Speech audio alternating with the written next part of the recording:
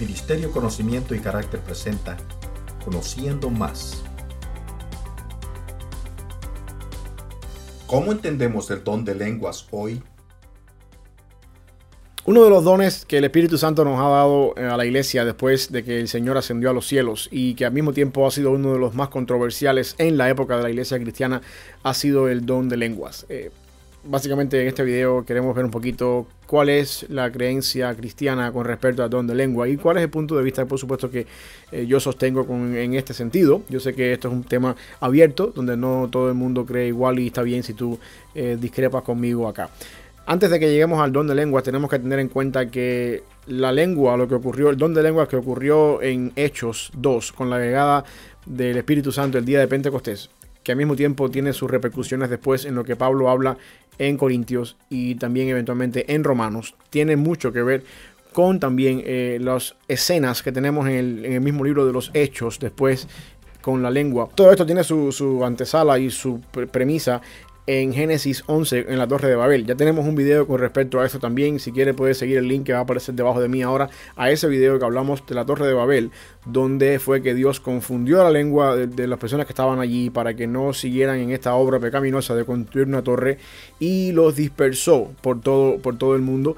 Ahora en Hechos 2 lo estamos encontrando que el elemento que vuelve a unir a todas estas naciones, que de alguna forma revoca la maldición de la lengua, es precisamente el don de lenguas del Espíritu Santo, donde las personas que están en Jerusalén en el día de Pentecostés pueden en su propio idioma escuchar el mensaje de salvación predicado por los apóstoles. Por lo tanto, la idea del don de lenguas o de la manifestación de las lenguas en el día de Pentecostés con la venida del Espíritu Santo tiene la intención de revertir la maldición de la separación de las naciones, donde las personas fueron divididas en Babel. Ahora todas somos unidos por el concepto del evangelio. Esto hace sentido cuando el apóstol Pablo dice que Dios se propuso reunir un pueblo de redimidos de todo pueblo, lengua y nación bajo un elemento común que es el evangelio. Tenemos también que tener en cuenta que lo que ocurrió en Hechos 2 y posteriormente en otros capítulos de Hechos, como en Hechos 2, 8, 10, 11 y también 19, es diferente o significativo a lo que ocurrió después en lo que el apóstol Pablo llama en Romanos 12 y en Corintios 12, 13 y 14 como el don de lenguas. Una de las cosas importantes que tenemos que tener en cuenta con respecto a Pentecostés: hay personas reunidas en el aposento alto, el Espíritu Santo desciende sobre ellos, se posan sobre sus cabezas algo como lenguas de fuego, y automáticamente ellos salen a la calle y empiezan a anunciar las maravillas del Señor, y las personas que están afuera en su propio idioma lo pueden entender. Lo que quiero que veamos acá es que desde el principio, haciendo la conexión con la Torre de Babel, lenguas siempre son idiomas. La palabra que se usa en griego para esto es la palabra glosa, de donde sale en el español nuestro la palabra glosario, ¿no? O diccionario, que es básicamente sinónimos, dando a entender que estos son idiomas, teniendo en cuenta que en Babel lo que hubo fue una confusión del idioma, donde nadie podía interpretar o entender lo que su prójimo decía. Y ahora en Pentecostés vemos echando para atrás esa maldición con idiomas. La otra cosa interesante es la lengua de fuego sobre la cabeza de las personas que están en el aposento alto. ¿Por qué lengua y por qué fuego? Dos cosas importantes acá con respecto a eso. Primero, la lengua, porque es el idioma lo que va a hacer, lo que reúne todas las personas otra vez en Cristo. La predicación verbal, que se requiere, por supuesto, un idioma o una persona que esté hablando en las maravillas del Señor, porque Pablo después dice en Romanos 10, 17 que la fe es por el oír y el oír por la palabra de Dios. Nadie viene a Cristo a no ser por la predicación verbal de la palabra de Dios. Esa es una razón por la cual lengua sobre la cabeza de los que están reunidos en el aposento alto. De fuego, ¿por qué de fuego? Aquí hay una razón teológica también para esto, no tan de lleno con el concepto de la lengua, pero también te la voy a dejar saber para ya no dejarte con la duda. Asimismo, como en el templo, en el Antiguo Testamento y en el tabernáculo en el desierto, la presencia de Dios habitaba sobre el templo, sobre el lugar santísimo, como una columna de fuego. ahora también habita en nosotros la presencia de Dios por el Espíritu Santo en forma de un fuego. Es lo que se está queriendo representar acá, demostrando así que nuestro cuerpo se convierte en templo del Espíritu Santo, así como en el Antiguo Testamento era la morada del Espíritu Santo, ese lugar en el tabernáculo y posteriormente en el desierto. Habiendo dicho esto, es importante que entendamos algo ahora con respecto a esto. En el libro de los Hechos, que es un libro transicional en cuanto a la teología, transicional desde el tiempo de la ley, antes que Cristo terminara su ministerio, a el tiempo de la iglesia. Este es un libro transicional donde estamos avanzando en esta transición. La lengua se usó como una señal. Yo creo que el libro de los Hechos está bosquejado en el capítulo 1, versículo 8, cuando los discípulos le preguntan a Jesús en el versículo 7 si Cristo iba a restaurar el reino en ese tiempo, y Cristo les dice a ellos, no está en los planes de ustedes saber los planes y las sazones, y los tiempos y las sazones que el Padre ha puesto en su sola potestad, pero, dice Cristo, ustedes me serán testigos en Jerusalén, Judea, Samaria y hasta lo último de la tierra. Y yo creo que aquí es donde está el bosquejo del libro de los Hechos, porque el autor del libro de los Hechos, que se cree que es Lucas, lo que hace precisamente es eso, demostrar cómo es que a partir del Pentecostés, a partir de que la iglesia fue empoderada por el Espíritu Santo, el evangelio se extendió a esos lugares que el versículo 8 dice, Jerusalén, Judea, Samaria y hasta lo último de la tierra. Y terminamos entonces el libro de los Hechos con el apóstol Pablo habiendo llevado el evangelio a todos esos lugares, o la iglesia, y Pablo siendo después el precursor de todo esto, llevando el evangelio a todos esos lugares. Pablo está en Roma, capital del mundo entero en ese momento, en una casa rentada por 2 años, y allí está predicando el evangelio.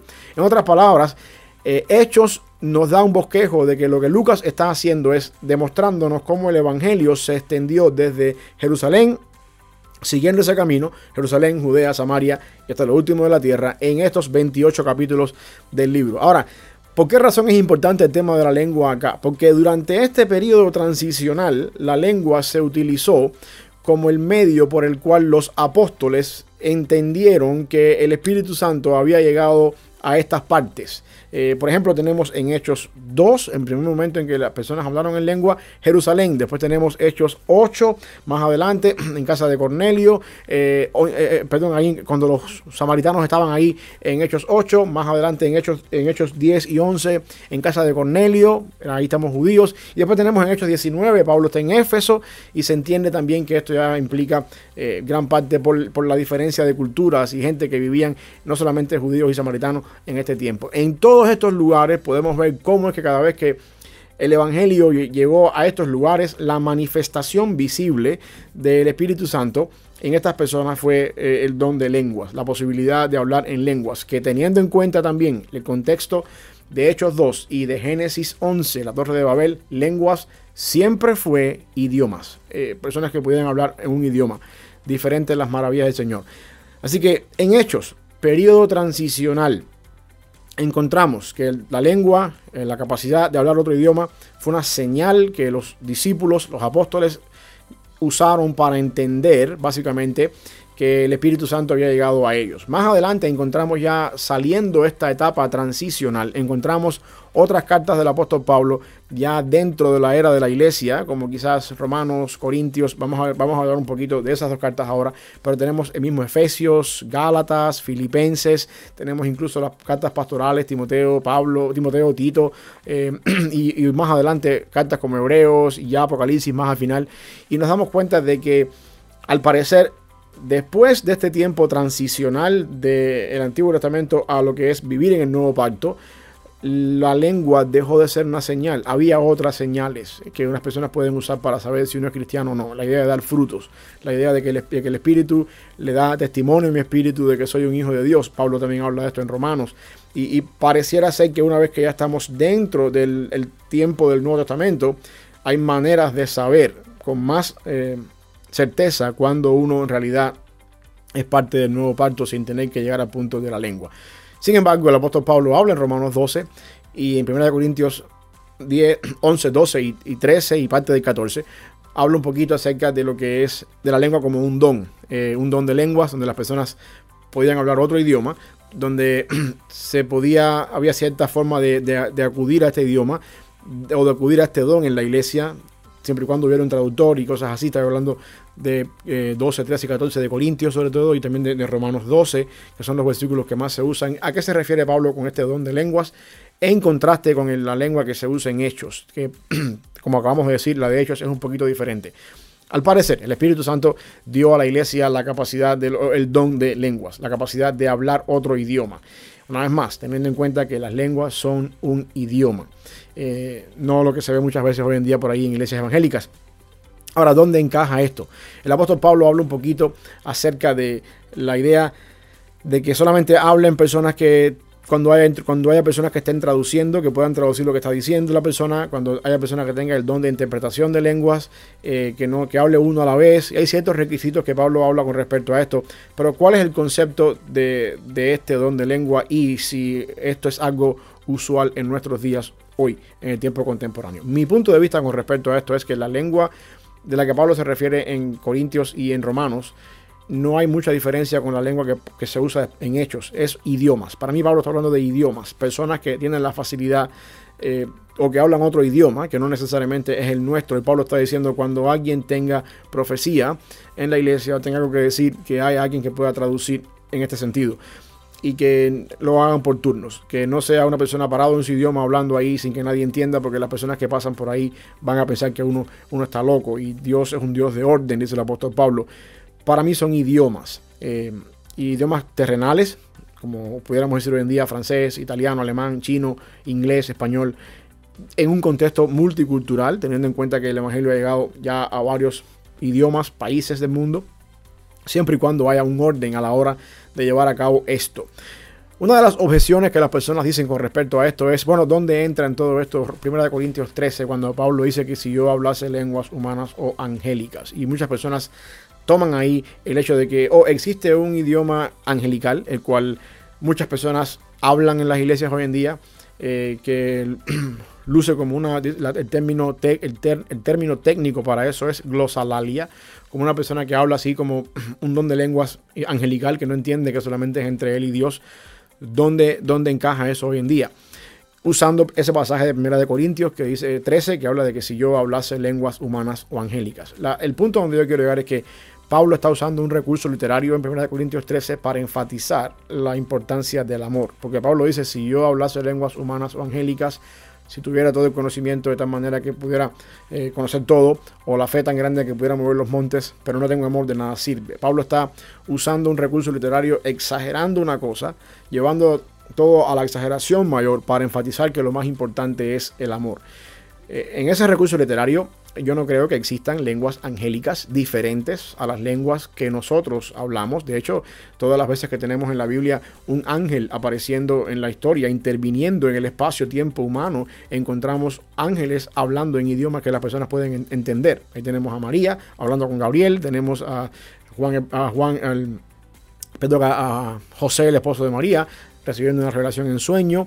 Tenemos también incluso en el Antiguo Testamento nos encontramos a Josué antes de conquistar Jericó, hablando con un varón del ejército del Señor en idiomas que ellos pudieron entender. Y las veces que Dios manifestó su presencia a personas, como en el caso de Isaías 6, que Isaías pudo ver la gloria de Dios en el templo, en los cielos, y dice que pudo entender lo que estaba pasando ahí. Había querubines que decían santo, santo, santo. Entendió perfectamente lo que estaba pasando ahí. ¿A quién iré? ¿Quién irá por nosotros? Y el mismo Isaías respondió, envíame a mí. O sea que él entendía perfectamente el idioma que se hablaba en el cielo. Vemos también a Juan en Patmos escribiendo el Apocalipsis, diciendo en el capítulo 4 lo mismo, que se encuentra con una visión del cielo, el trono y los ángeles y querubines, parecido a lo que decía Isaías, santo, santo, santo. O sea, Juan entendió lo que estaba pasando ahí. Por lo tanto, yo creo que eso de idiomas angelicales, nosotros no tenemos ningún episodio ni ningún lugar en la Biblia donde uno pueda decir que los ángeles hablan otro idioma diferente al nuestro. Y bueno, y yo sé que hay objeciones de personas que dicen, bueno, pero es que los que tenemos en la historia bíblica son cosas donde Dios intencionalmente envió un ángel a hablar con un ser humano, o Dios abrió la puerta de la dimensión donde Él está de alguna forma para que las personas pudieran ver lo que pasa en los cielos, y por esa razón el idioma tenía que ser entendible, pero existe una dimensión donde nosotros no podemos saber que Dios y los ángeles hablan en otro idioma? Mi respuesta para ti es, si tú no lo puedes saber, ¿cómo lo puedes afirmar? Lo que tenemos nosotros en los cielos, lo que tenemos acá y de lo que sucede en los cielos y de lo que los ángeles han hecho en los seres humanos son idiomas terrenales entendibles. Por lo tanto, no hay evidencia ni bíblica, ni tampoco hay evidencia a lo largo de toda la vida cristiana para decir que los ángeles y Dios tienen un idioma angelical diferente al nuestro. Si eso es así, entonces Pablo está usando en 1 Corintios 13 un recurso literario para enfatizar que lo más importante por sobre todas las cosas que uno pueda tener es el amor, y que si tú no ejerces los dones que Dios te da, incluso el idioma, la facilidad para los idiomas que uno pueda tener con amor, eres como un metal que resuena, como un címbalo que retiñe. Por lo tanto, a manera de un poquito de resumen, el don de lenguas, creo yo, es idiomas, personas que tienen la facilidad dada por Dios para hablar e interpretar idiomas terrenales, francés, chino, alemán, inglés, español, con el propósito de anunciar a otras culturas las maravillas del Señor, tal y como sucedió en el tiempo de los Hechos, donde las personas salían para la calle. Aquellos que estaban en el aposento alto reunidos, aquellos que estaban reunidos, salieron para la calle y hablaron las maravillas del Señor en el idioma que ellos pudieron entender. Aquello fue un milagro. Obviamente nosotros hoy tenemos ese don en facilidades de personas que pueden también hacerlo y hablarlo de alguna manera con facilidad. Lo otro importante con respecto a eso, primero, idiomas, en primer lugar. Segundo, para a través de la diferencia de idiomas, usar el mensaje del evangelio como el elemento común que une a un pueblo de redimidos de todo pueblo, lengua y nación, y que independientemente de nuestras diferencias culturales, de idioma o de las cosas que nos hacen distintos desde el punto de vista humano, somos uno en el Señor y hablamos el mismo lenguaje, el lenguaje del evangelio, donde todos nos llamamos hermanos, independientemente del país que seamos, el color de la piel que tengamos. Y eso es lo que vemos, una reunificación otra vez por el poder del evangelio que viene a cabo a través de la predicación y echando para atrás la maldición de la Torre de Babel. Así que idiomas con el propósito de unirnos, idiomas terrenales, no idiomas angelicales, porque eso no tenemos evidencia bíblica ni tampoco tenemos evidencia teológica para afirmarlo con respecto a la lengua. Así que eso básicamente lo que quería, resumiendo un poquito con respecto al don de lenguas. Nada que ver con lo que sucede en muchos lugares hoy en día donde se dice que se habla lengua, pero en realidad justifican detrás del término lenguaje angelical lo que sucede ahí. No hay evidencia para eso, y la lengua son idiomas, así como tenemos la facilidad de hablar otros idiomas. Pablo también habla a Timoteo el concepto de que uno tiene que avivar el don que está en uno, como entendiendo de que el don que Dios nos da es algo que uno trabaja en eso, algo que uno ejercita en eso. Asimismo, también como uno tiene el don de la enseñanza, el don de la predicación o el don de servicio o cualquier don que Dios nos da que son más evidentes, uno los pone en práctica, uno los capacita, uno los mejora, uno hace lo posible porque esos dones se perfeccionen. Lo mismo sucede también con el don de lenguas, teniendo en cuenta que el don de lenguas es un idioma que uno estudia, aprende, que Dios te da cierta facilidad para eso y te da la oportunidad de que tú puedas ponerlo en práctica, ejercitarlo. Y quizás ese pasaje de Pablo a Timoteo exhortándole a que avive el don del Espíritu que está en él, podemos también usarlo con la intención de que el don de lengua es algo que tiene que avivarse, algo que tiene que ejercitarse y no es algo que sale espontáneo, así como podemos ver en otras partes o en otros lugares o en otros contextos evangélicos. Así que, resumiendo un poquito más para terminar, don de lenguas, idiomas terrenales, con el propósito de reunificar en Cristo un pueblo de redimidos de todo pueblo, lengua y nación, que son idiomas terrenales y que al mismo tiempo Dios lo da a ciertas personas con el propósito de que ellos lo usen. En ese sentido, el don de lengua todavía existe hoy, cuando son idiomas que se llevan a cabo en ese contexto. Idiomas y lenguas angélicas no tenemos para eso ni evidencia bíblica ni tampoco evidencia teológica para aprobar y afirmar que hoy por hoy existen lenguas angélicas.